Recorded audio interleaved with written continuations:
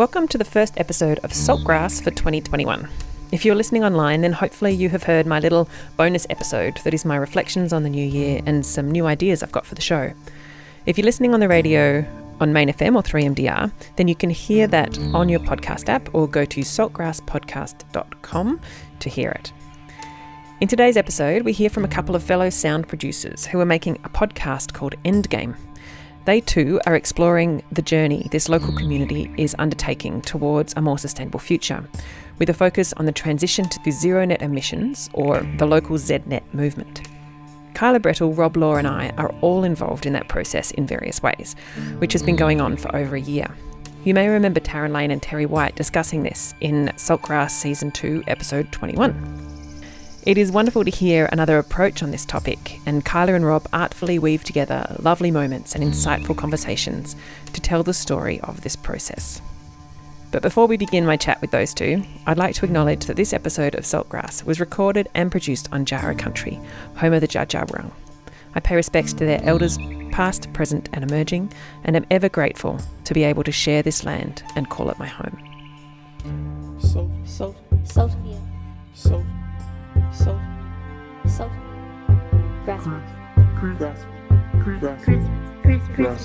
Grassroots. Salt of the earth people. Grassroots change. Saltgrass.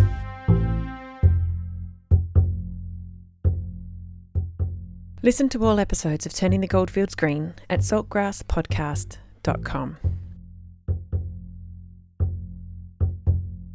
Kyla Brettle and Rob Law are in the studio with me, and they have been working on a sound project, potentially a podcast, which is covering very similar topics to what we've been covering here on Saltgrass. So it's really great to see other people working in the same space and seeing what you're coming up with. So you guys have called your project Endgame.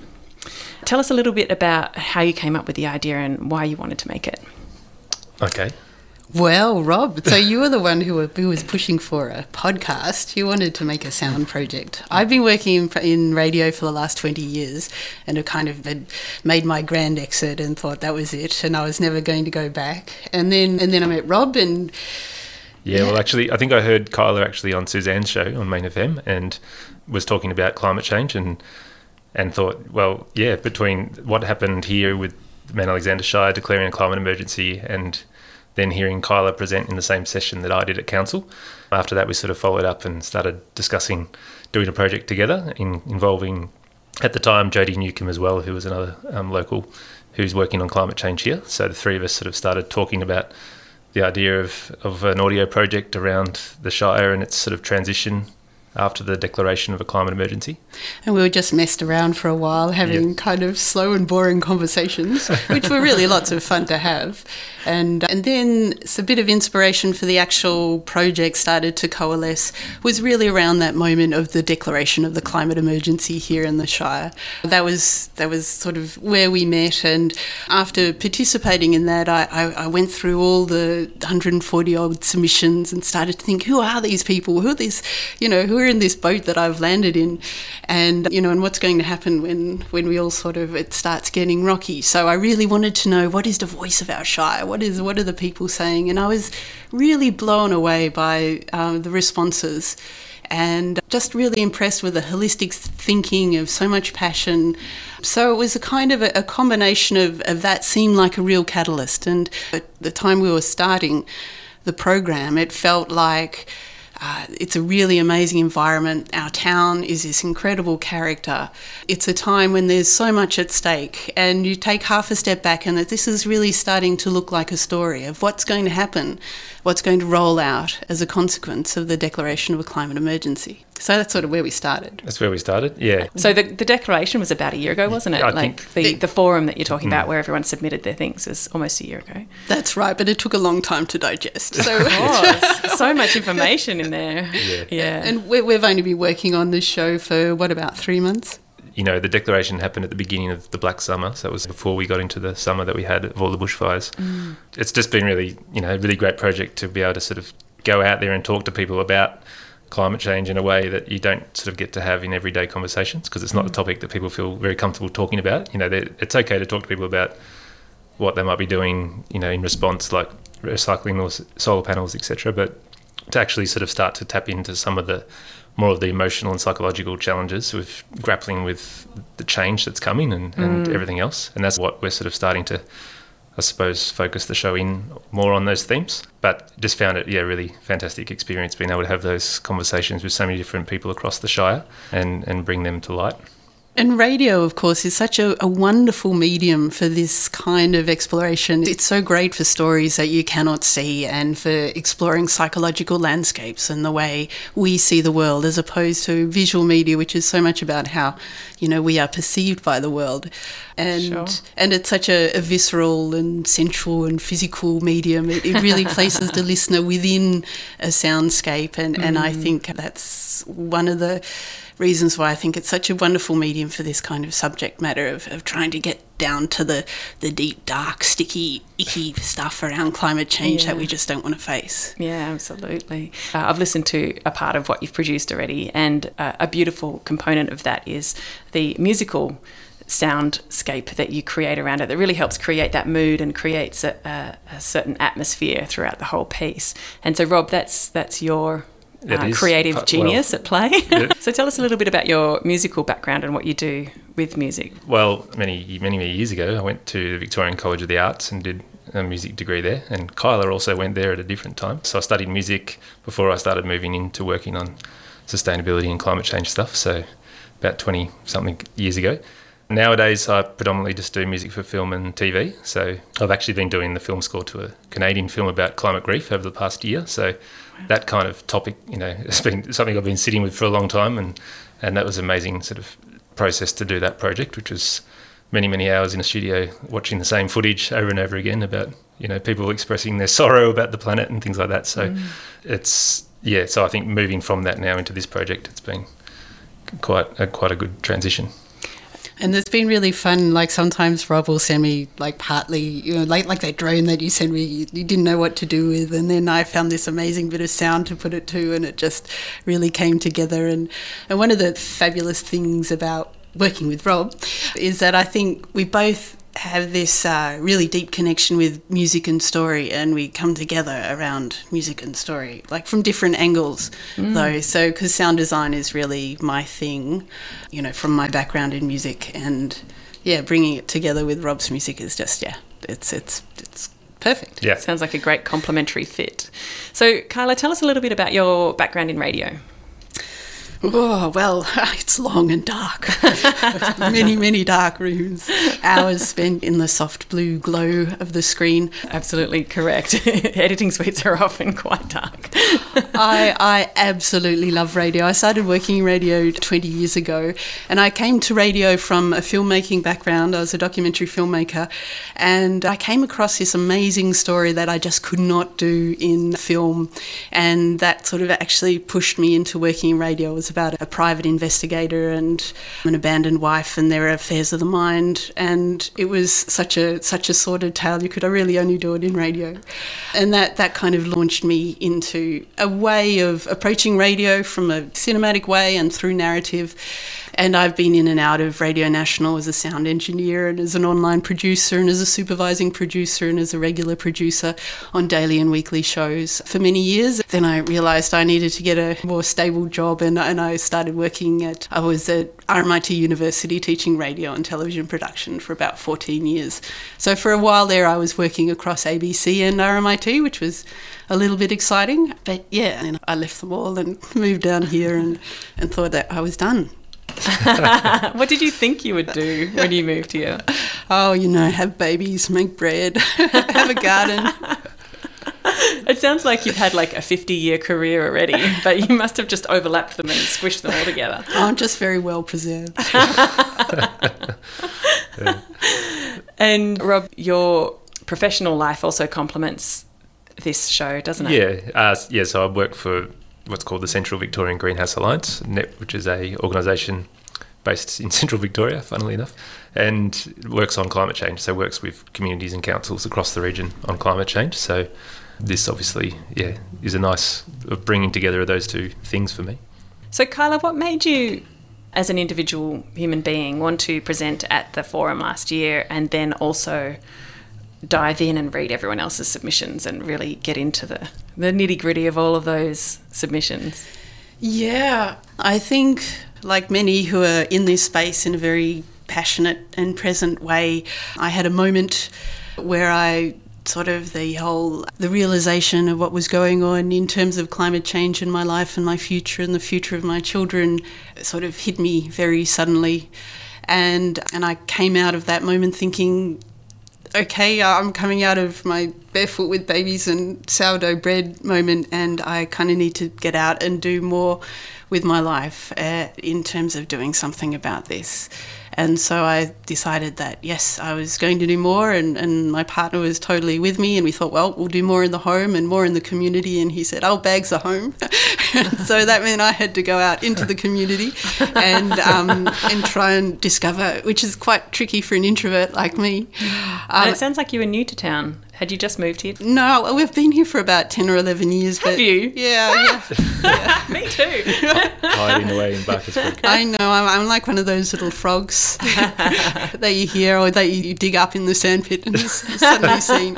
So I was dug up in the sandpit after hiding away here for quite some time and felt, I really need to do something about this and push outside of my comfort zone and work out what's going on. And I really felt quite passionately from the research that I was doing that the most effective place to focus my work would be within the local community. So that's sort of really where I want to target whatever it is I'm trying to do. I think that's really interesting. I think that's a theme that emerges over and over and over again for me while I'm producing this show, is this idea that no matter where we are in the world, and even though it's a global fight that we're all fighting, it's coming to this localising everything and making things for our local community. It's actually where the change has to happen. Yeah, I agree, and I think there's a real important distinction there, I think, from what has happened in the past decade or so, where it's been a real focus on individual actions, but not sort of local collective actions. And I think that's something we've been trying to bring out as well in our show, is that shift away from these feelings of personal guilt about, not doing your bit or those sorts of things that can turn people off these sort of issues, into something that's about being more involved in where you live and taking action together. And I think that's pretty powerful for people once they step into that, to realise, how that makes them feel above all else, but also how it connects to other things that are happening across the globe. So it doesn't feel so futile, I suppose, in the face of something so big. Yeah. And I think there's also inequity issues in relation to the intense pressure that people have on their own individual contribution within the home, responding to the climate crisis. There can also be something that leaves you there in the middle of the ocean with your keep cup, feeling quite overwhelmed by it all. And the other thing I think why community is a great space for this is because it's small enough, but it's big enough to feel that you can actually really make a difference or lead change or whatever. That group of around 1 to 200 people for us as human animals is about as much as we can connect with. And I think this sense of developing connections between people and between people in our landscape, our country, is really, for me, and I think for us through the podcast, really seems to be the heart of where we think we need to go with this. Great. So in the podcast, who have you been approaching and what have you been trying to talk to them about? What's the story that's emerging? We started with the inciting incident of the moment. The moment of the declaration. Yes. Yep. And so I think from there, well, actually, I mean, it's kind of interesting in how it's sort of panned out, where we had this original intention to sort of create a podcast, which was like a long form series with a, linear storyline. But as we sort of started to go out and interview people, it's really challenging at this point, I suppose, in a project to know what that overall story is. So, which is sort of why we've reverted to this idea at the moment of a story site where we can, go out there, collect all these stories and interviews with people and do our work on the sound design and pretty it up, I suppose, and then get things out there into a local audience so that it can kind of interact with the show as we're making it, and then be able to step back in, 3 to 6 months' time and sort of, start to piece it all together and think about how it's a broader story. I think the story site, it really frees us up in lots of ways to be able to explore different styles and different approaches. It means we can travel down narrative lines that go absolutely nowhere, and that's okay. And I think it's important to try and have that bounce back. So we're just really following our noses at the moment, and we've got a lot of material that we still need to edit and put together.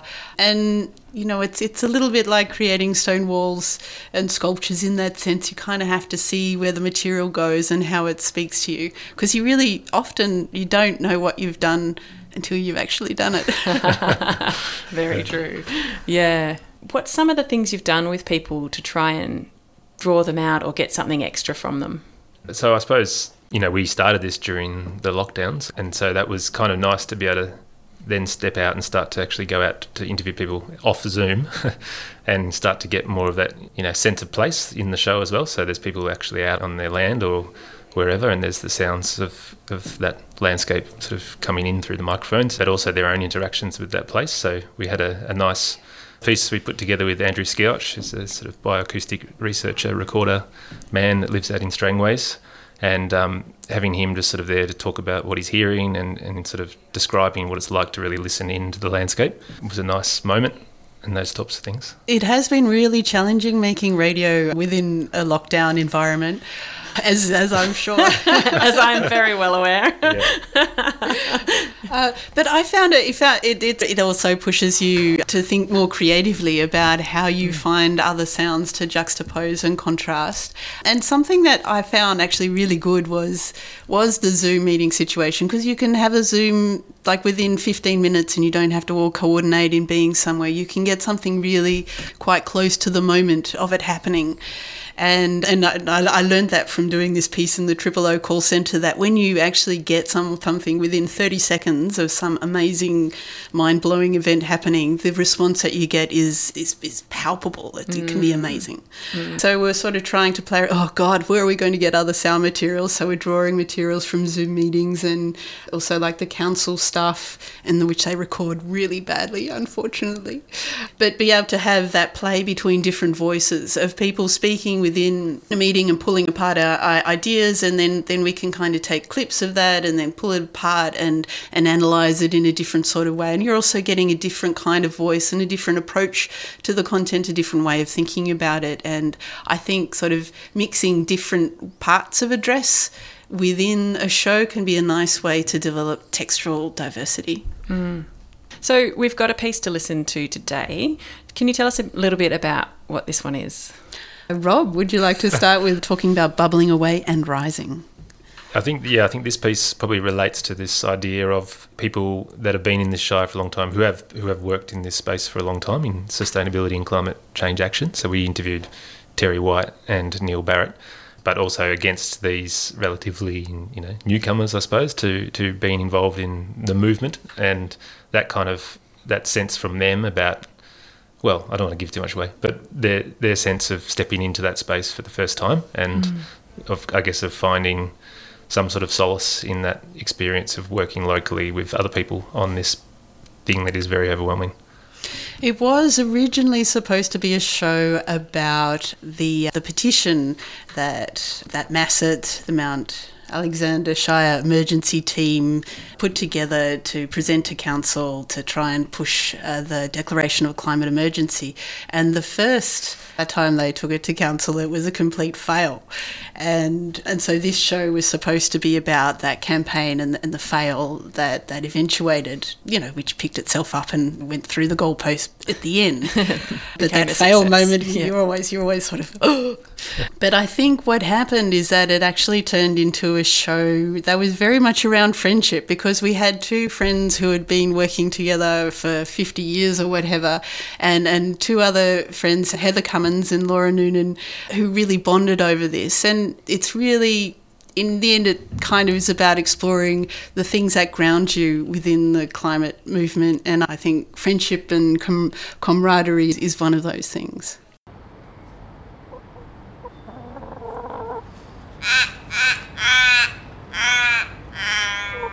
I agree entirely. A beautiful sound. It's a raven, isn't it? Mm. I think yeah. Is it a forest raven? I first became really aware of it a few years ago in the Flinders Range. It's just so, if you get up in the morning, you just hear that sound, that dying. Yeah, they're beautiful, isn't they? Oh. Agitation and then, oh shit, Yeah. it's useless. Oh, shit. Take it easy, mate. Yeah, put your hand up. Thank you.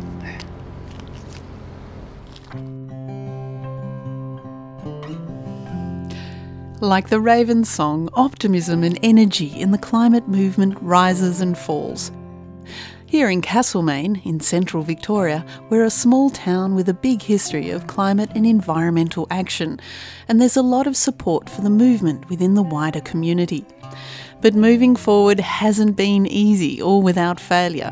One project that struggled to get over the line for a long time was the campaign to get our council to declare a climate emergency. Heather Cummins was a member of the most recent group to give it a go by collecting signatures on a petition for council. This was back in December 2019, before the pandemic hit, when it felt like there was a lot of momentum around climate action. Heather describes what it was like, sitting in council chambers, listening to the debate and hoping a climate emergency would finally be declared. I think there was a lot of apprehension about which way council would vote and what we were walking into.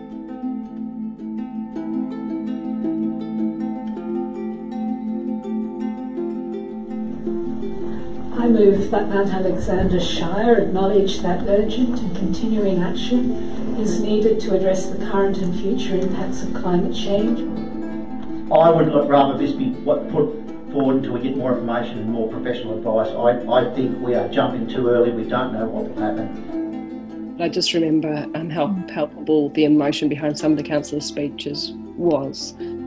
So I had to look my 16-year-old child in the eye and I would have to tell him why I didn't vote for it.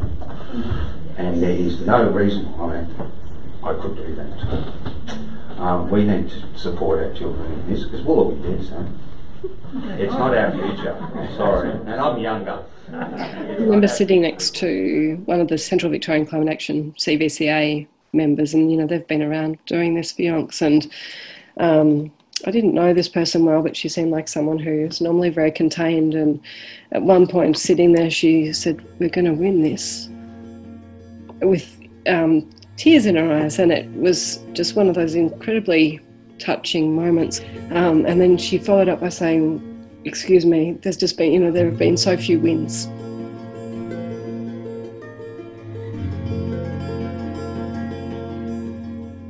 Those in favour of the motion? Those against? So it felt really important, and it felt like a really validating moment for all of the climate action that had happened in this region before that campaign, because they laid the foundations in the town for that to succeed.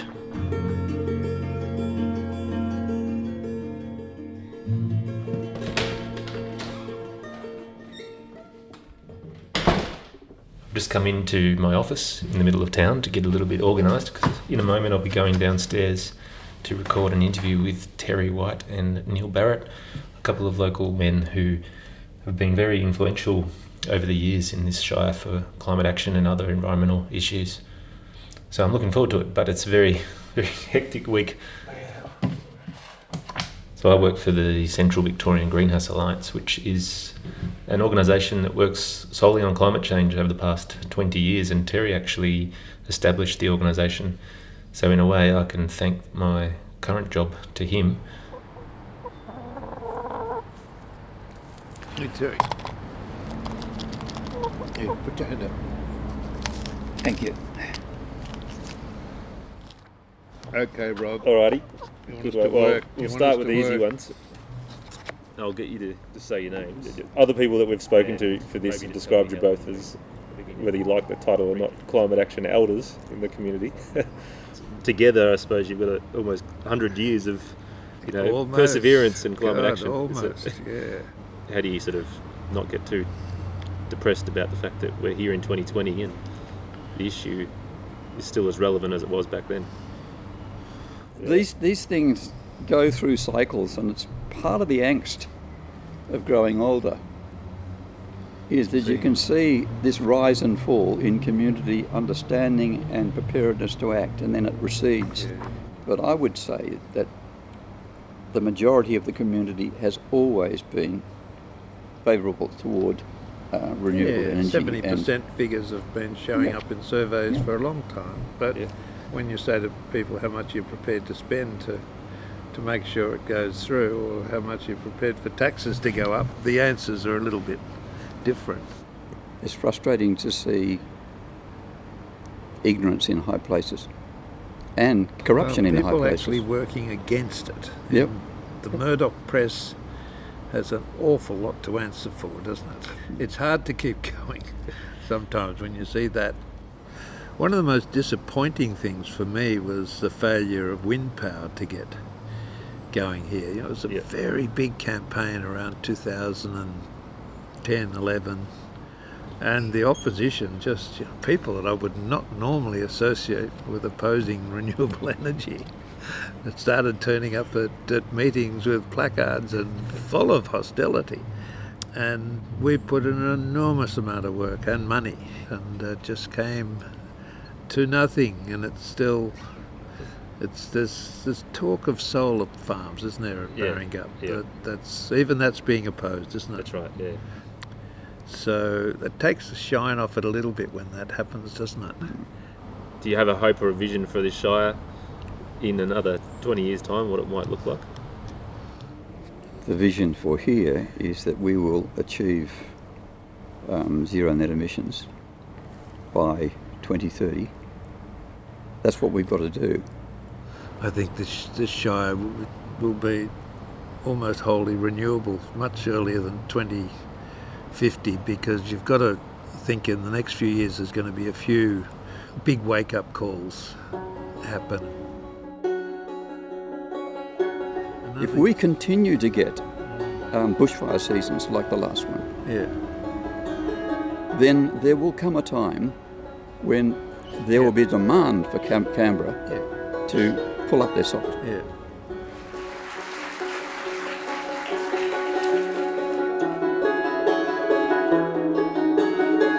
My name is Laura Noonan and I'm your MC tonight. I'd like to now welcome Heather Cummins on stage, and she will speak about the origin of the petition that Masset started. Good evening. I'm Heather. I'm a violinist and music teacher, and I live here in Castlemere with my partner and my beautiful 2 kids. And I have to say, as a self-professed introvert, I would really, quite frankly, rather be anywhere else. But it's lovely to be in a room with you beautiful people, and thank you for being here. But this is a common story, is it not? People who would rather be at school, at work with their families, and yet are becoming involved. It was back in June in a fit of quite deep post-electoral despair, and realising that the timeline for climate action outlined by the IPCC was terrifying in its urgency, that I sought ways to get involved. There was a very, very new space for me, and I, to that point, really not done anything, and always stood back and watched climate flags and watched Mount Alexander Sustainability Group and just all these extraordinary things that were going on in the town, and had not felt that I could contribute or that I had anything to contribute. I had not felt that my knowledge base was broad enough. But that moment feeling so important that it just felt like that everybody needed to step up and do something. That's what Heather and I really bonded over, both sharing that sense of, my God, something has to be done. I have to do something. I feel like it was really a bit of a selfish starting point. It's that typical action being the antidote to despair, and being fed this line over and over when you're clearly presenting to everybody who knows you as being a wreck. It is the obvious pathway, and it does heal. And what appealed was to the potential to start here in Mount Alexander Shire, which really feels like a heartland of climate action. So much incredible work that's been going on for so long. And it would also allow us to contribute to the already robust community in Mount Alexander Shire wanting to support Council in moving the community forward on climate action and emissions reduction. So together with a few other passionate Mount Alexander Shire residents, Masset was formed. Yeah, and then with the people who then joined Masset, we had some climate elders, I guess, some really extraordinary people who had been in the game a very long time, who brought a lot of environmental wisdom, but also a lot of emotional wisdom. And it ended up just being a really beautiful experience, I felt. It moved me from a place of, dread and despair to a place of, feeling part of something meaningful. That was an incredibly warm space. There was an open acknowledgement of how serious the campaign was and how serious the issues were. So that was a safe space to be working in as well, just to have that at the heart of everything we did. But I guess it brought me back to a space of being able to feel joy again.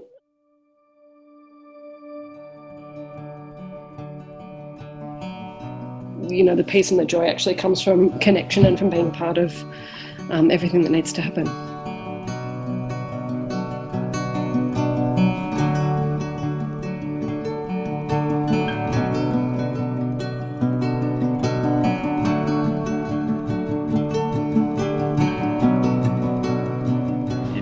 Both very involved in local initiatives or actions, and I suppose there's can be a sense of futility in the face of such a big problem. But how do you see the importance of local actions in this shire?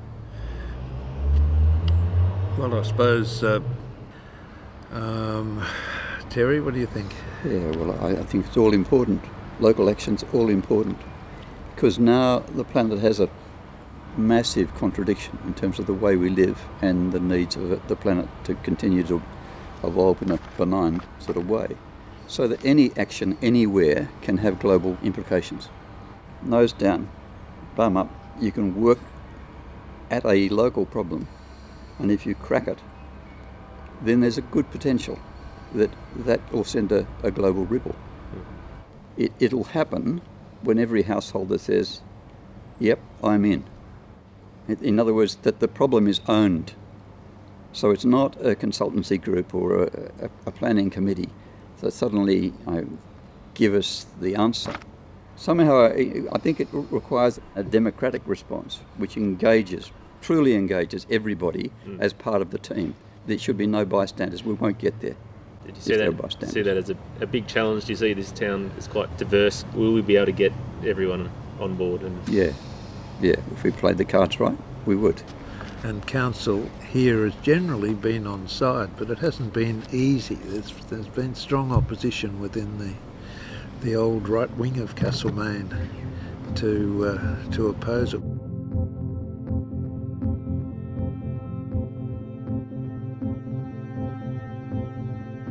In a mere 12 weeks, we've established a core group of 8 and a wider group of 18 who are working to elevate climate awareness in the community. We've collected over 1,800 petition signatures, compiled an extensive resource kit of climate emergency information. In one of the clips, Heather, you have this incredible list of all the actions that Masset did. Oh, it was crazy. I'd sort of gone in thinking I can do a couple of hours a week, and it turned into every waking minute. It was really intense. Yeah. Well, you were both really thrown into the deep end. I think there was definitely moments for me where I just thought, what the hell are we doing? Can we pull something like this off, or, be part of it? Really terrified, like to the point where, I would totally get the sweats before Greenpeace meetings. I remember saying to Laura, something like, broken through enough comfort zones. Enough now. And that was sort of 2 weeks in. Little did we know how many more layers we'd need to shed. And then I guess that's the momentum that you get. It's like, well, I can't walk away now because I've got my buddies here and I'm, started something and there's a ball rolling. And the thing I learnt was that we can overcome individual challenges that we didn't think we could overcome, and we might actually enjoy ourselves along the way. What's wonderful is that the human race can surprise you. And when Greta Thunberg stands up and speaks the truth so beautifully, clearly and unequivocally in high places, then the real surge of hope, I think, and adrenaline, renewed adrenaline. Thousands of school students have staged protests around the country. The younger generation have had enough, demanding greater political action on climate change. We want the government to publicly recognise climate change for the emergency that it is. It's a campaign that started with one teenager in Sweden. Her vigil caught the attention of Year 8 students from Castlemaine in Victoria, who've been some of the drivers behind the national protest. And it's now grown to include 1.4 million angry and noisy students from 125 countries.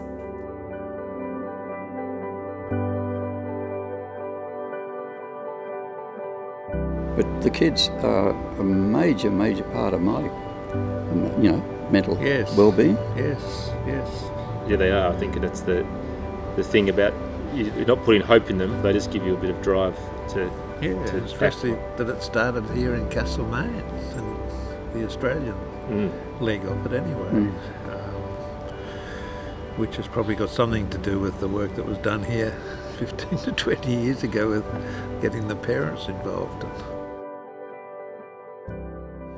How are we going with new tree plantings versus tree clearing? And figures there are pretty horrific, aren't they?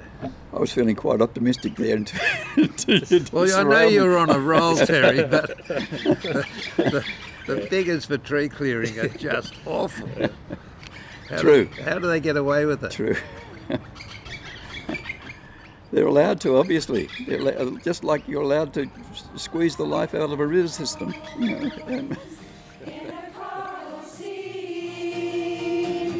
Welcome to all people from your beautiful lands to this land of ochre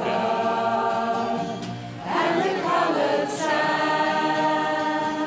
It's been really interesting going through, the town hall footage and revisiting that time, and it's hard not to contrast it with now, because there seemed to be so much energy and so much momentum at the time, like in a way that feels like we've almost lost it. Like now we are we're not in an emergency, we're in a disaster.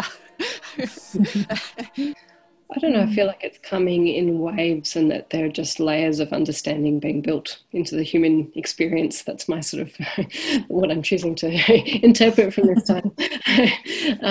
But, there's just been really interesting discussions going on about what people have learned, what are we learning about how we want to live, how we want to consume, how busy we want to be, what knowledge we're not drawing on in the way that we live. Yeah, it's that necessary shift. I think it's almost like that, okay, well now we're starting to, or we're being forced to begin to live in the way that we actually do really need to. So I feel like that incredible energy of the Climate March period has changed, but this feels like a necessary next step to me in terms of how we, sort of integrate all the understandings that we need to, with Black Lives Matter, Castlemaine Allies Decolonising, springing up as a new group. I feel like more pieces of the puzzle needed to come together to have more meaningful progress, and that while that, tangible thousands and thousands of people in the streets, energy has been lost, different sorts of energies are bubbling away and rising.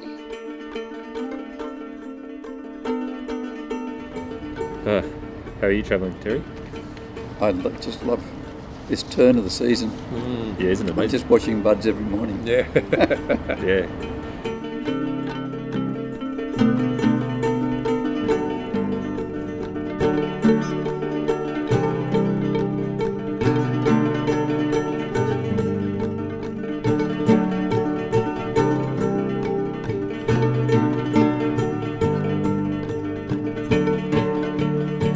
Thank you for listening to this sound work, co-produced for Endgame by myself, Kyla Brettle, and Rob Law. Bubbling Away and Rising featured the voices of Heather Cummins, Terry White, Neil Barrett and Laura Noonan. Music by Rob Law and sound design by me. To find out more about this show or the project, or to listen to more, go to our website, endgamepodcast.net.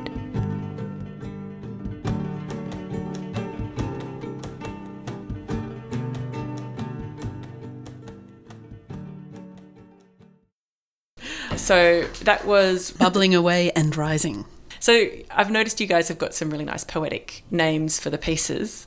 Is that something you think about a lot, or? Well, we actually, they're always quotes from the piece that you're listening to. So someone has usually said that line, and so sometimes we sit together and listen through and then, note down when someone says something that's a nice turn of phrase.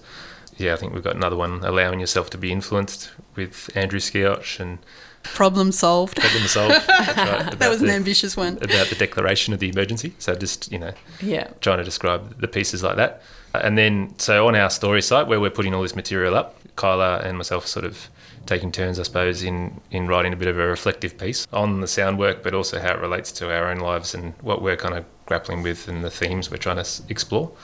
And that kind of relates to the backstory, or rather the iceberg underneath, because we spend copious amounts of time talking and writing about all these ideas and different things and, splashing in lots of bits and pieces. So it was kind of nice to be able to have a space that we can capture some of those sorts of ideas that go into the growing of a show. I like that. Can you tell me why you chose the name Endgame? Well, I can't even remember now, but I suppose for me it kind of represented the fact that nothing else matters at the moment, really. Like, it does feel like acknowledging this climate emergency that we're in is really important to kind of face up to that truth. And so how we deal with it feels like, the most important thing that we need to do right now. So in that sense, it's an end game. I don't think it's necessarily trying to be too bleak about it being the end game. Like that's it for humanity. Yeah. But I guess there's that element too, that it's something that's all or nothing that we need to face up to. What do you think? Yeah, I think so. Well, it was. I came up with it because you didn't like any of the other titles I came up with. We had Off the Table for a while. Was another option. On the table. It was on the table. That's right. Then it was Off the Table. But and I think it kind of captures in some way our approach to the theme of trying not to be like super heavy and grim, but with a lightness of being around these things, a kind of playfulness, maybe, and almost a black humour, but trying to kind of keep balls in the air, to keep things in relation rather than trying to land or ground things too much was our approach to the story. Interesting question, Ali, because we never actually talked about why we chose that name apart from Kyla suggesting it. And you saying it was great. Yes, yeah. All right, great. Yeah, that's right. Is there anything else you guys wanted to talk about in relation to it? So we received some, financial support from Victorian government through their Adapt Loddon Mallee program, because this show is, in a way, it's about, how we're adapting as a community to climate change. It's delving probably more into sort of the emotional and psychological stuff, but that obviously flows through in other ways too. So that's been, yeah. Oh, it was fantastic to receive that support. And what are you hoping people will get from listening to this? Well, I suppose, at this stage of where we're at in this project and trying to do this story site for a local audience, we're sort of, creating a bit of an open door, I suppose, in inviting people to listen, but also to see other ways they might become involved in everything that's happening in our shire around climate change at the moment. There is this group of people that you're involved in, Ellie, and others, about how we transition our community and what that might look like. So there's growing avenues for people to become more and more involved, I suppose, and this story site is just another way, like your show, is sort of shining a bit of a light on some of those things that are happening. And I think with our storytelling, I think what we want to do is to try and create a connection. And if you can connect with someone emotionally, connect them with a theme, some ideas, that's a way to pry open or find that little bit of thread that maybe that can be pulled. Yeah. And I think we need multiple ways. This is such a huge and massive and overwhelming problem, and we need multiple ways to look at it and understand it, and different approaches will appeal to us at different times in our lives and in our days, and to try and explore some of those paths that are less travelled in terms of connecting us with this, mother of all issues. Oh, absolutely. I mean, I know I've got at least 2 years worth of ideas for content for my show.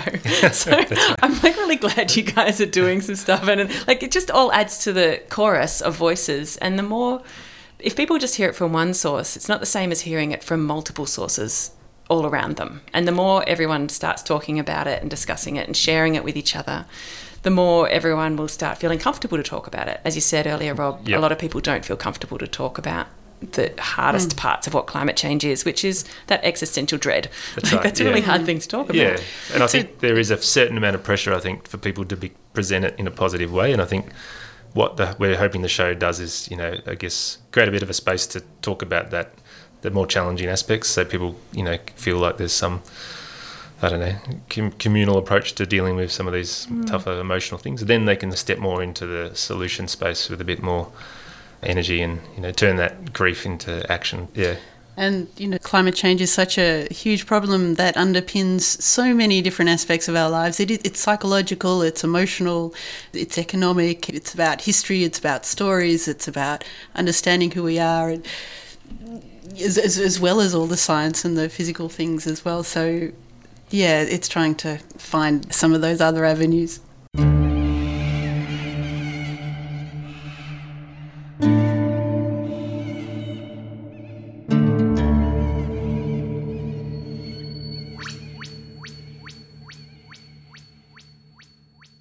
That was Kyla and Rob, creators of Endgame. I'm really looking forward to hearing what they produce as the story unfolds.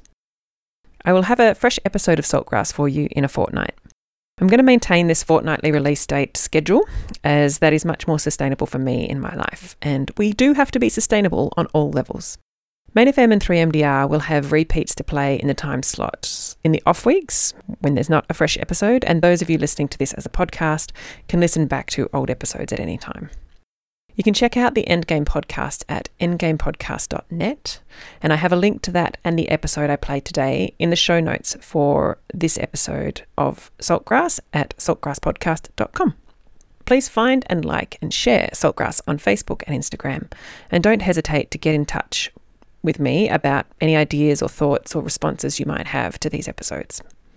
And finally, Saltgrass is produced in partnership with the Mount Alexander Sustainability Group, MASG, and Main FM, and it's made possible with the support from the Community Broadcasting Foundation. Find out more at cbf.org.au. Salt, salt, salt of the earth. Salt, salt, salt. Grassroots.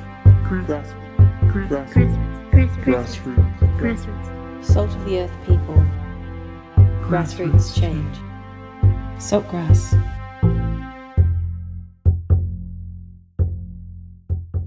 Listen to all episodes of Turning the Goldfields Green at saltgrasspodcast.com.